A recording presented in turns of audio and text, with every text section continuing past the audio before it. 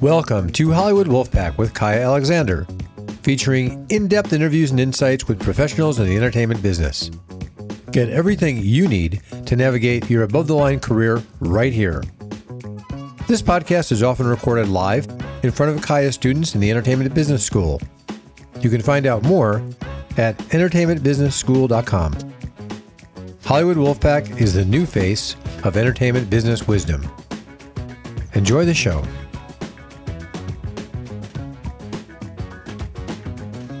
All right. Hi, and welcome, everybody. I am Kaya Alexander, your host, and I'm here today with Mike Diaz. Let me tell you about him, and then we're going to dive right in. Mike, so excited you're here with us. He is a first-generation Cuban-American writer from Florida. He earned an MFA in film from the University of Central Florida and has written and directed a plethora of projects. He got to start teaching and producing for National Geographic, which took him to 6 continents before relocating to LA to focus on writing scripted television. A graduate of the Paramount Writers Mentoring Program, Mike got to start writing broadcast TV on Magnum PI.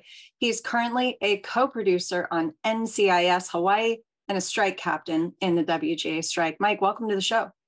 Thanks for having me.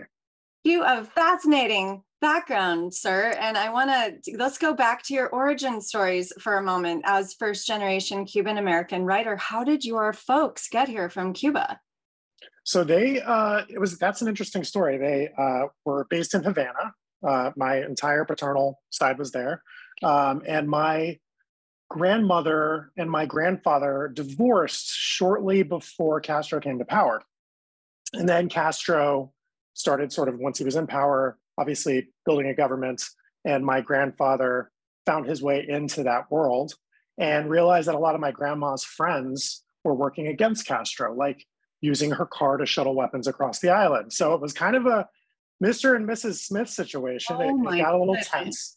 Yeah, and my grandfather realized that what my grandma was up to one day, because my toddler father, I think he was about 3, pointed to a newspaper one day and said, "Those are all my friends." And then he looked and they were all mugshots of counter-revolutionaries.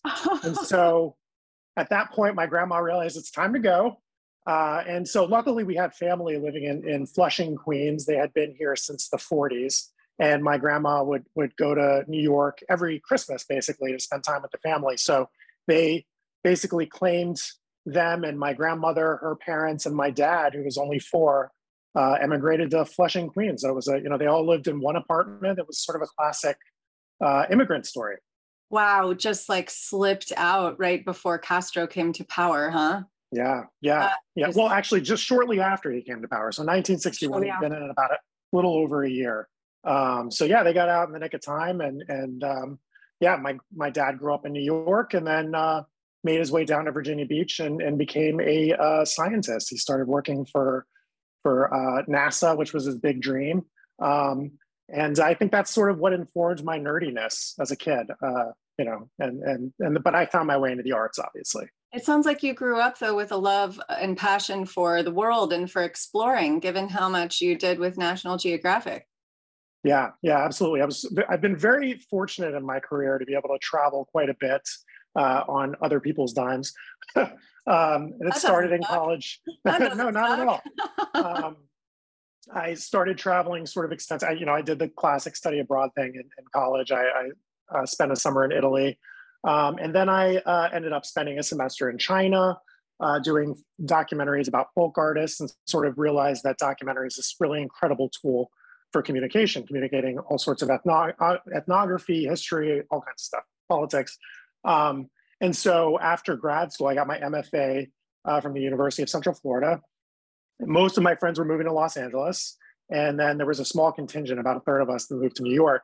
And I just wanted to live, maybe this is why I love the sort of June gloominess. I wanted sort of the moody Northeastern city, get rid of my car, all that stuff. And so I found myself in New York. And originally the dream was I'm going to sort of work on my own micro budget features and then just have day jobs. And then I gradually realized that I wanted to monetize my interest, get sort of time together. But I ended up getting to do cool things and fell in with National Geographic. And I got to travel all around with them, which was really incredible.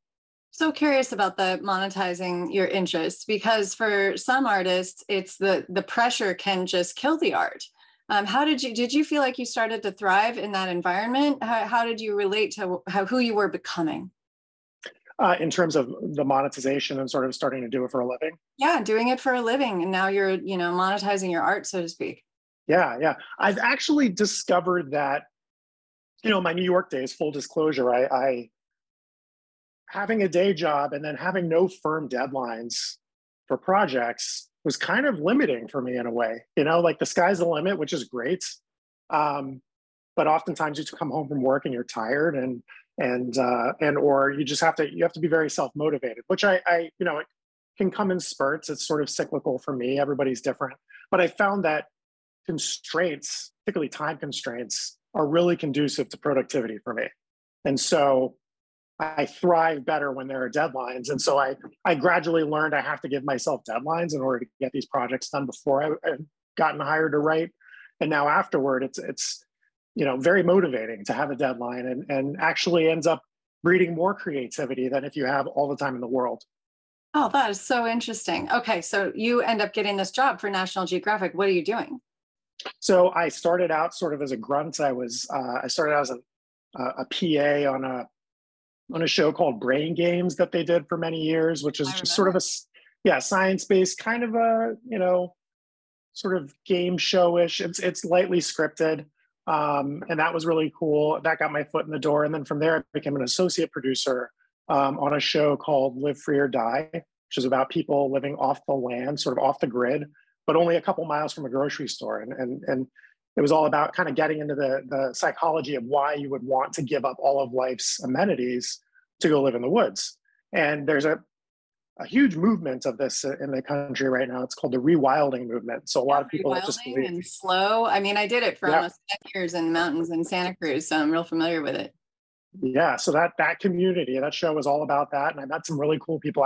We had people all over, producers all over the country. I was stationed in Ashland, or not Ashland, I'm sorry, Asheville, North Carolina. So Mars City, just outside of Asheville, and we had two subjects that were, one couple was sort of living off, they bought this, completely unfarmable tract of land that was so steep there was no topsoil, and their dream was to make it completely self-sufficient so they didn't need to rely on any outside sources for food or anything else. They were very interesting. And then another guy that was just a classic, sort of, living off the land on his own, hunter-gatherer lifestyle, and 2014, I guess, at the time. So it was really cool. I learned a lot about sort of, it felt like guerrilla filmmaking. How long were you following them? Like, how long were you teaching them? 6 months.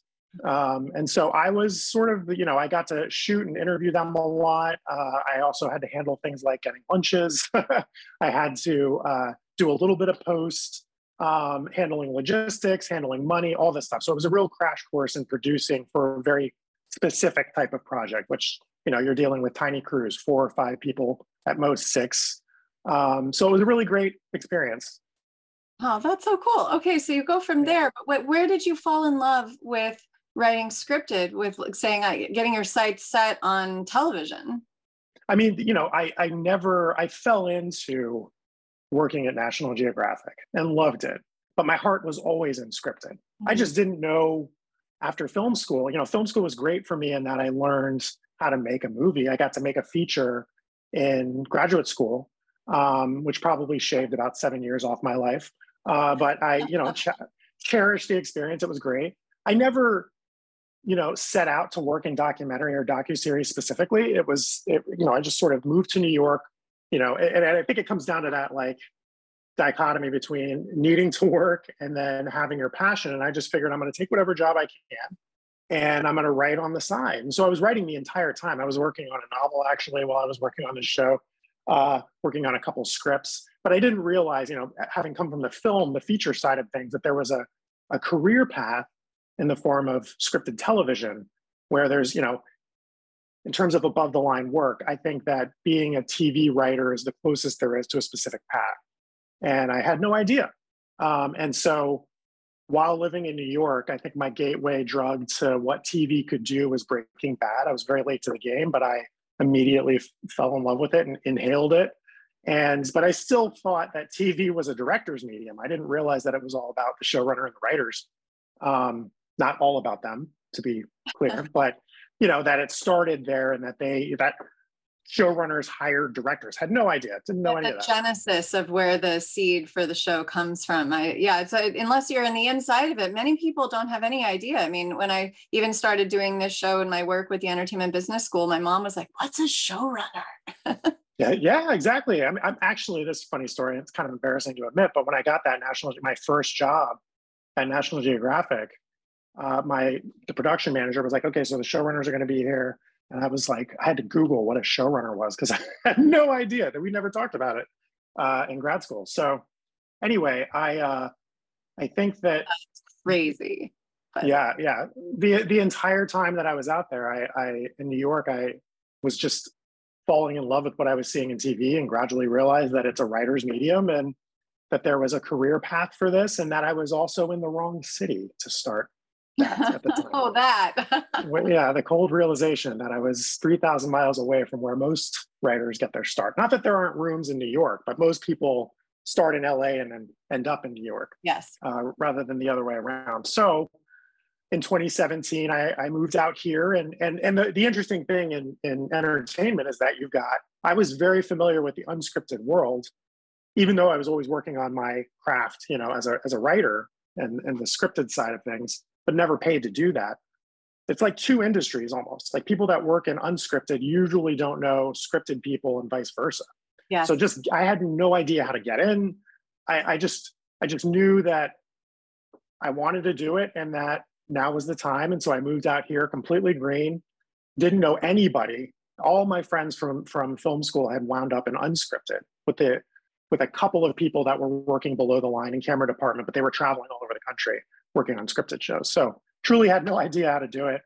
And then a friend of a friend got me a job at Fox 21, which is now, I think, Touchstone. Anyway, at the time it was Fox's studio for cable stuff, for prestige TV. Like they did the Homeland and the Americans and et cetera, et cetera.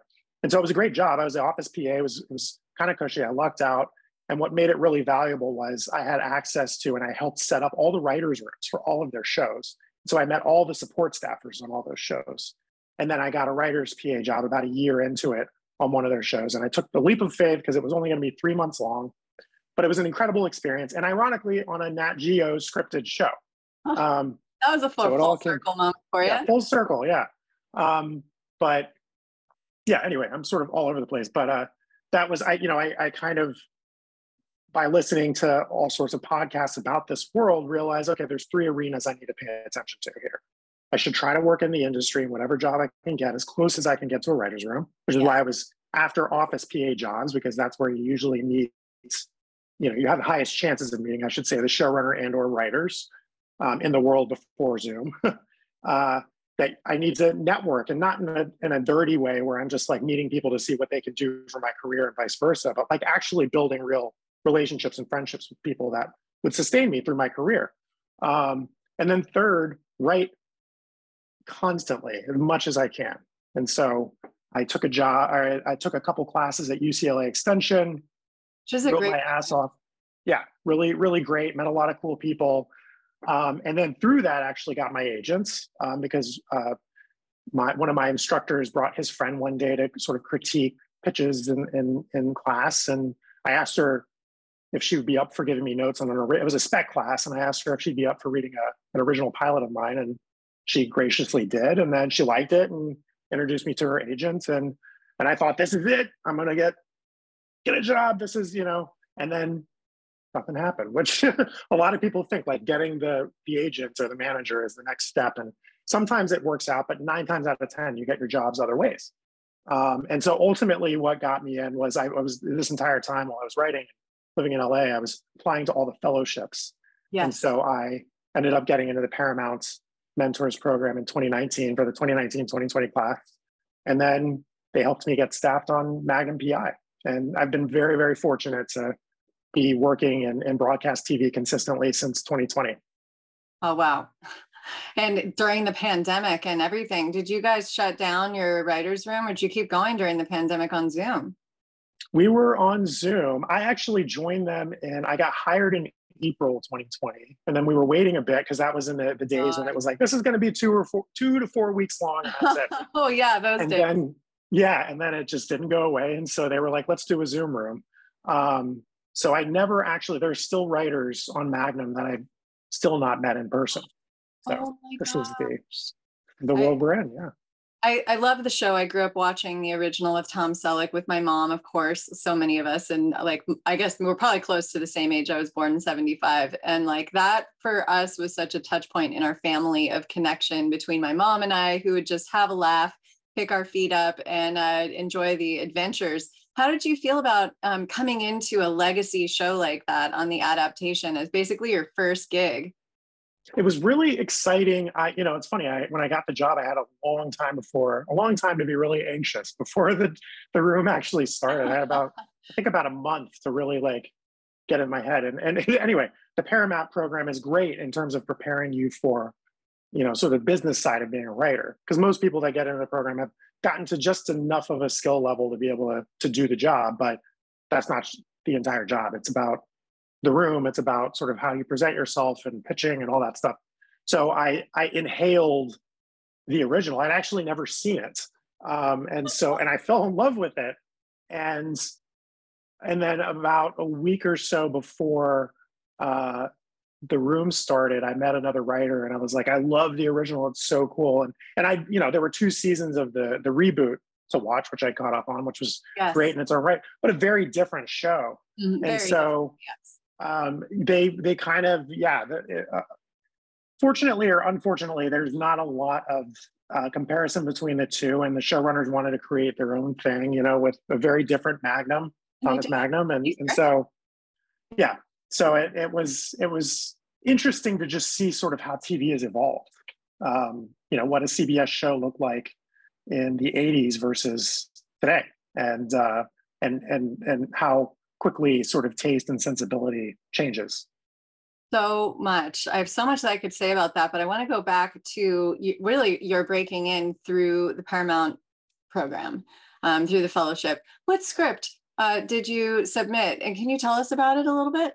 Sure. So I submitted 2. You're supposed to submit an original, or at least at the time, an original pilot and then a spec.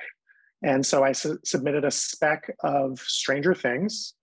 And then I submitted actually this script has gotten me the most traction. It's funny, like I keep writing because I love doing it, and most people want to have sort of robust portfolios with lots of work that demonstrates different abilities you have so that you are marketable to lots of different shows.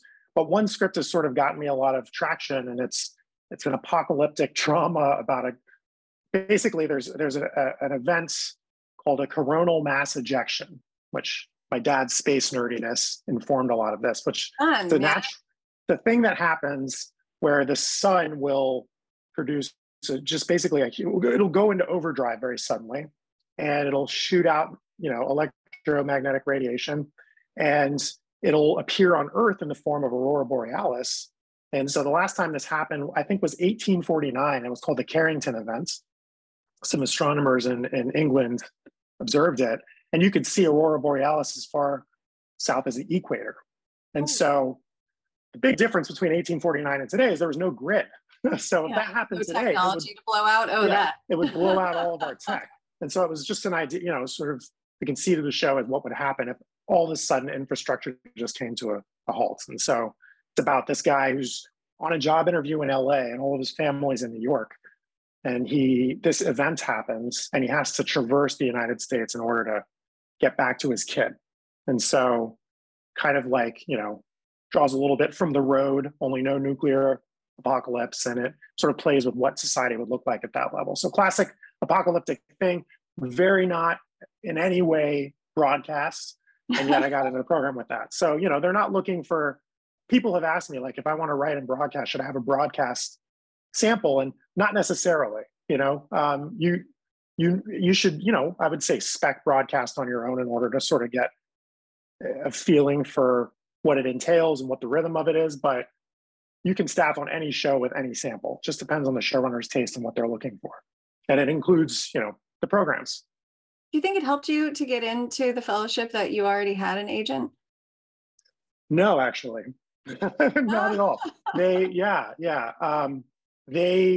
Most of the people in my class didn't have any sort of representation. Actually, a big part of the program is introducing you. They do these sort of speed dating events they have one night with agents and then one night with managers. So I think, my agent's great and he was setting me out in generals and stuff, but this was something that I kind of got on the side on my own.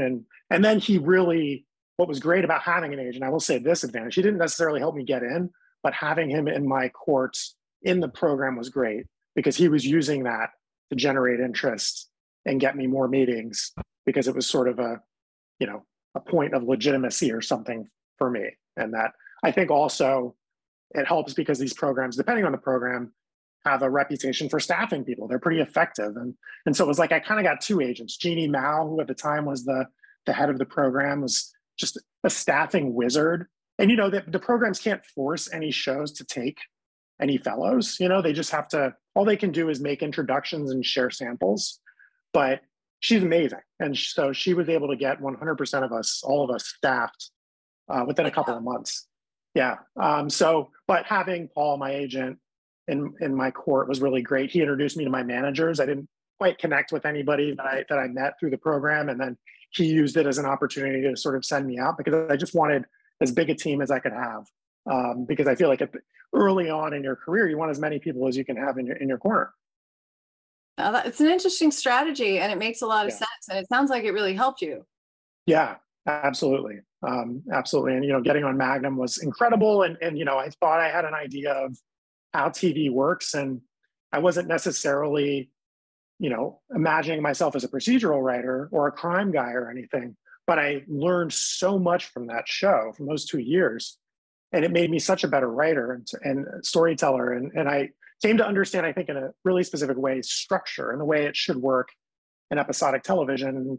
And I remember I began realizing, something that's interesting that's happening with streaming and the advent of shows like I expect, Stranger Things is they sort of behave like 8 or 10 hour movies. There's not a lot of individual episodic structure there.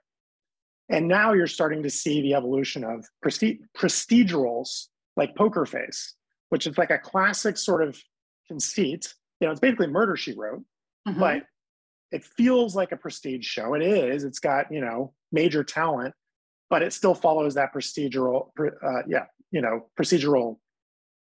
structure. And so working in that world has really broadened my scope as a writer. And I've noticed it starting to affect my writing that isn't procedural. And so, so very grateful. What's one of the things that you learned that is a takeaway that some of the writers listening could be utilizing in their own work?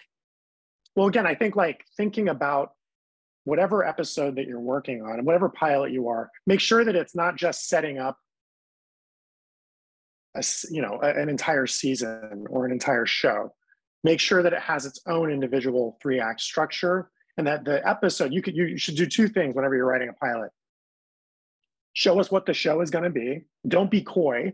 If there's this really exciting thing that is going to happen in episode 8, do whatever you can to get it in the pilot, because at this stage, you're showing your muscles as a writer. You shouldn't think about it as, this is the thing that I'm going to sell. Hopefully you do, but you should think about it as, I'm showing whatever executive or agent that's reading this my chops. And so I think the best way to do that is to show a really satisfying give a really satisfying, concise example of what the show is going to look and feel like, on the whole, but also make sure that there's a beginning, middle, and an end to this specific episode. There should be a closure at the end of the episode, a mini story, if you will, that makes the episode in its own way sort of self-contained, rather than just the first hour of a movie that just gets lopped off as a cliffhanger or whatever. And then you need to tune in for episode 2. Make it contained. Even if it's not procedural or particularly episodic, you should have a theme for every episode of television that you write. So interesting. And aren't the streamers though looking for, well, I mean, now they're dropping shows weekly, but back in the binge watching era of what Netflix created, the beast, the behemoth that they created with binge watching, aren't they looking for a cliffhanger that makes the audience click over? Oh, I've got to watch the next one. Absolutely. But I think it's possible to create that and have the episode have some uh, completion to it, some individual story that the episode is about. You can achieve both, I think. I think that, yeah, I think a lot of writers sort of, and I was guilty of doing that, they binge a show, you watch it really quickly, over the course of like a couple days, it sort of blurs together as one piece in your mind. And you're like, man, I'm going to write something that reminds me of this project I've been working on. You feel really, inspired, you start writing, and then you sort of treat it like a piece of a large bingeable project rather than a work of art in and of itself. Yes, absolutely. It's the cascade of connection. You're talking about what's basically a movie that's, 8 hours long. And now we're starting to see structure change. How are you seeing television change and evolve, and what inspires you about it? I mean, I think, we're starting to see, again, what I think is really fascinating, I never would have guessed even just a couple of years ago that this procedural thing would be a thing, that procedural shows are such a component of broadcast TV. And, if you take a cop show or a mystery show, broadcast, it looks one way, and then in streaming or cable, it looks another. Like, cop show, The Wire is very different than NYPD Blue back in the day, but we're starting to see the streamers in particular show interest in procedurals. And I think part of it might be trying to get older demographics over, I think the people that watch my current show, NCIS, tend to be a little bit older on the older side because that's the TV that they grew up with, that they know. But they're trying to pull those people over. And I think that they're realizing that, I've had several meetings with executives who say, yeah, we're really looking for stuff that's a little more episodic, which is shocking. I just didn't think that that was going to be a thing. And I think part of it is just in terms of retaining subscribers. Part of it is trying to pull over other demographics, whatever it is. But I never would have guessed in a million years that we would have something called a procedural and that a show like Poker Face would exist, because it's just classic TV in the trappings of expensive prestige TV of, 2023. I've never heard the term before. Can you give us other examples of shows that might fit that procedural moniker? I mean, Poker Face is the biggest one that I've seen. I've heard people, not off the top of my head, I've heard people reference other shows that are similar.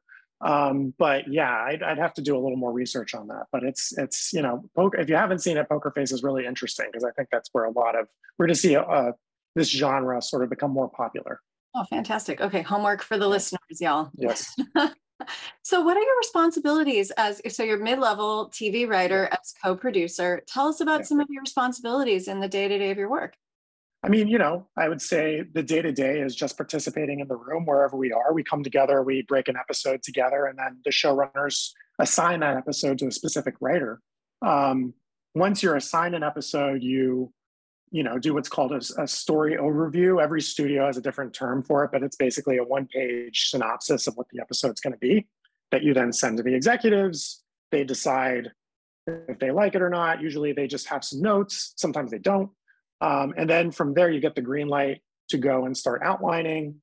And then you go and you do a studio network draft and such, so on and so forth. You guys probably know that process. My show is unique in that, this is becoming more and more rare, and part of the reason that we're, in the situation that we're in Hollywood and a major talking point in the strike is I get to go to set, and that's not all that common anymore. So I'm eternally grateful to my showrunners for that. My previous show, we didn't get to go to set. And it's set the episode mostly in Oahu. Yeah. Yes. So they're, very, very lovely place to go. There are worse places you could go to shoot. And so leading up to going to set, once the production draft, there's several drafts that go through various stages of notes. Once the production draft is out there and the crew has it, then you start the meetings, the prep meetings. And so on my show, we do, it's usually about 2 weeks of prep. Those initial meetings are done on Zoom, I'm here in LA, most of the crew is in Hawaii. And it's just basically sort of walking the crew through what questions they might have about what's to be achieved. And, the interesting thing about broadcast is it's just such a constricted, tight schedule, so they're doing this all the time. It's sort of industrialized pace. And so they're coming in, you've got all the department heads and all these meetings that are asking you a million questions about what this is and what's, what color is that, everything from like what, the props department will send you an email with 7 different, belts to choose from, which you're like, how is this? I never in a million years would have thought that this would be something that a writer would have to weigh in on. You mentioned belt in the script and they're like, which belt is it? Yeah, which belt, and they're so good, like our props guy Sterling is incredible. He'll send a million examples for everything and things that you wrote that you didn't really think much about. And then he's spending time, gathering materials to sort of execute your vision. And that's how it is with every department, hair and makeup, special effects, even like, vehicles, choosing what school bus you want versus another. I did an episode last year that involved an elementary school, and it was a big thing to find school buses on the island that weren't in use, and right. All of that stuff. So you're doing a ton of meetings for a couple of weeks on Zoom, and then about 3 or 4 days before production starts on the episode, they fly us out, and then you're doing more meetings. You're doing production meeting, the tone meeting. The tone meeting is an important meeting where the writer and the showrunner and the director sit down and discuss sort of line by line what we're looking for. And before I got to go to set, I remember on Magnum thinking, feels like a lot of this is kind of unnecessary. Like you hear that meetings generally in the workforce are kind of time wasters. Their time sucks. They seem like really important and efficient, but they're actually the opposite. And so I was kind of like, is this stuff really necessary? I feel like they could just send an email if they have questions. Actually going to set and seeing how much is open to interpretation. We're sort of siloed in the room. It all makes sense to us. Yes. And then it's going to these 200 people, and then you're like explaining things that made sense in your head that seems like it's in the page to you, but they're all in the dark about it. They've all come up with a completely different interpretation. So I've come to believe that it's really, really important to have writers on set. And so the meetings are where you try to work all that stuff out. And then when you actually start shooting, you're in this interesting position because you're not supposed to directly talk to talent. That's the director's job. It's sort of union WGA rule. So you are kind of making suggestions to the director when you see things. And usually we're trying, we're not taking up a ton of space. It's not a bull in a china shop situation. You're a guest of production. You're there for questions from the talent about the intention of certain lines, and to throw suggestions to the director. And that's really all you can do. And do you get your own chair? You do. You get your own chair. You get your own chair. Where do you get to sit? At Video Village, right next to the Video Village, in your own chair. Oh, look at that. Which is so cool. Yeah. And then, so after that, on my show, we're involved in every stage of post-production. And so we give notes to the editors, sound mixers. There's a litany of meetings after that. And then usually by the time you're ending, you're in the post process on one episode, you've started writing another one. And so, and then you're also meeting on all the other episodes as a writer's room. So you're intimately involved in every step of the process on all the episodes. And it's a really incredible learning experience. I've gotten so much more out of this than I ever did in grad school, not to disparage grad school, but it was great to be, there. No better way to learn than by doing it, I guess. Totally hands-on. Okay, yeah. So from start to finish, how long is it taking to produce an episode? Good question. I would say the actual production is that. How many days of actual production in the midst of everything that goes in and then comes out on the other side with post? 8 days. 8 days of shooting. To give you an example, so last year, my first episode on the show, I was assigned in mid-June. Then we shot it in mid or late August. And then the show aired in November. So several months, and then you're usually working on 2 or 3 of these at the same time and varying levels of, so you're busy, but it's fun work. It's amazing. Fun work. How much of the year are you working before the show goes on hiatus with the network show? Usually I would say on average 9 to 10 months. And then usually it's just a couple months off for hiatus. This year was unique because we rolled right from season 2 into season 3 back in February because Wow. the studios were sort of anticipating a strike. So we broke 6 episodes. And yeah, so usually, so we didn't, now we've got a break. But yeah, usually it's about, I would say on broadcast, anywhere from 8 to 10 months of solid work. Well, shout out to our pal Noah Evslin and Yes. Yeah. Screaming into the Hollywood Abyss. I'm a big Noah fan. I really love his writing and I've had the pleasure to read a couple of his amazing scripts. And of course, he grew up in Kauai. Do you have a relationship to Hawaii? Did you spend time there, or was it all new for you coming from the East Coast and your own origins? It was honestly, it was all new to me. I'd been to Hawaii once before I got on Magnum, and then started learning a ton about it on that show. And then I think because I was sort of primed after 2 years of writing about Hawaii and reading about it voraciously, and that I was a good fit for the Hawaii? show. Did you read Missioners? No, actually, but reading the weirdest sort of random facts and whatever, given whatever episode we're working on, kind of eating, sleeping, and breathing it. So, but the big value in this show is getting to go there and actually sort of not only meet our crew but get to know the place. There were these locations that we would write about on Magnum, and then suddenly I'm on NCIS on the island. I'm like, oh my God, there's like, it was so cool. It was like meeting a celebrity that, seeing it through a very different lens than when I'd gone there on vacation, years prior. Oh, that's so interesting. Yeah. I want to ask you about the strike in our remaining time, because it's so important what's happening and what's on the line for writers. A lot of my audience are writers. A lot of my students are writers. Can you tell us a little bit about what's on the line for everybody and where you expect it to go? Yeah. Currently, we've just started our second month of the strike. And it's been highly effective in shutting down productions and inflicting pain on the studios with tremendous help from the Teamsters. Yes. And I think, we see the big example of that pain is the shareholders rejecting Netflix's demand for the $166 million in back pay for their executives. Yeah, that's great news. That's really interesting. Yeah. So, we're seeing the entire Hollywood labor movement united behind us, which has not happened before. We're galvanizing a movement for a more equitable Hollywood. And, SAG's historic strike authorization vote is an example of that. The DGA historically makes their deals well before their deadline because the AMPTP kind of wants them to set the pattern for everybody else, even though our deadline is before theirs every year. But they haven't been able to make a deadline. So, yesterday, I think, or the day before, all the unions got together and issued a statement of solidarity with them. So we could see in the coming weeks a total shutdown of Hollywood, but don't want to speculate. We don't know. Either way, we're in this fight until we get a fair deal. And, there's no telling how long it's going to go. Tell me about your passion within some of the deal points that are up for negotiation right now. I think the biggest sort of dangerous thing that we're trying to combat right now are mini rooms. I've been so fortunate, talking about being employed 8 to 10 months out of the year.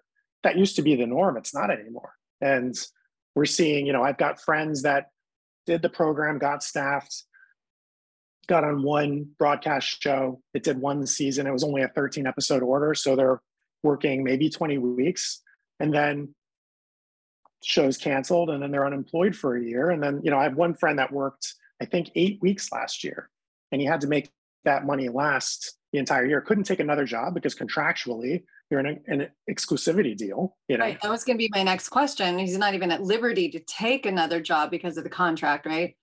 Right. So he had to take other jobs, like he was producing events, which he'd never done before, and in order to make ends meet. And so I think mini rooms have become a way for the studios to circumvent minimums and sort of the annoyance of having to pay writers. And I have another friend that she worked her ass off to get staff. She was an assistant for years and years and years with an amazing showrunner that had an overall deal. And then in 2021, he finally staffed her. He had gotten the green light to launch a mini room for a mini series, I think with ABC or Disney, or I don't know. Anyway, she was employed, I think, 12 weeks in this mini room. ABC got an entire season. I mean, they were working their asses off to get this entire season written in a short amount of time. They hand it off to the studio. Studio says, this isn't for us. She doesn't get credit for this. And she's been looking for a job ever since. Now she's dog walking, which she loves, but she wants to write. I think we know the same person. Oh, really? Okay. Possibly. Yeah, funny. Small world. I know a dog walker with that story, and it's awful. Yeah. And a lot of people don't realize that doesn't go to your IMDb. You do all that work, you get paid for the work, but if the show doesn't air, it doesn't end up on your IMDb. And then people who don't know that will look at an IMDb and go, oh, well, this person's not working. And then that's really inequitable. Yeah. Yeah. And so it's hard to build credit. It's hard to build any sort of reputation. And so this is happening. This is more common than not. Yeah. And so I think that's the number one thing is this, I'm seeing a lot of blowback. I think, the studios really bristle at the idea that writers are saying we need to be able to dictate. There should be not only you should raise minimums in terms of weekly pay, but there should be a minimum number of writers on a given project. And I think that that's a pretty basic request. It's something they can easily afford. And that will allow us to reverse the sort of gigification of TV writing. Yes, all for it. What can our listeners do of the show who want to support the strike? What types of things can they do? I mean, I think the easiest thing you can do wherever you are in the world is support us on social media. Any form of social media, any sort of support is amazing. It's generating more visibility. You can also donate to the Entertainment Community Fund, which is a fund that is supporting not only writers, but other sectors of the industry that are affected by the strike who need help to get through it. And then obviously if you're in Los Angeles, you're in New York, or you're in a place with a production hub like Atlanta, we just shut down a production that was happening there earlier in the week. You're always welcome to come out and join us and picket. It's a great way to meet people organically and really show support. We're entering the second month, and I think showing a presence on the streets is really, really important to remind people that writers aren't just sitting at home, just writing and waiting for their deal to come through, that we're affected. Our livelihood is affected, and visibility is the number one thing. Yes. Mike Diaz, thank you so much for being on the show today. Really appreciate you. Thanks for your time. How can people find you and follow you? I am at Mike Diaz Film on Twitter and Instagram. Thank you so much for having me. Oh, you're welcome. Thank you so much for being here. Thanks for listening to Hollywood Wolfpack. Be sure to subscribe so you don't miss an episode. Please help our pack grow by sharing Hollywood Wolfpack with your friends and colleagues. Give us a rating and write us a review. Kaya loves hearing from you and reads them all. For more on Kaya and the Entertainment Business School, visit entertainmentbusinessleague.com. Until next week, remember, the strength of the pack is the wolf, and the strength of the wolf is the pack.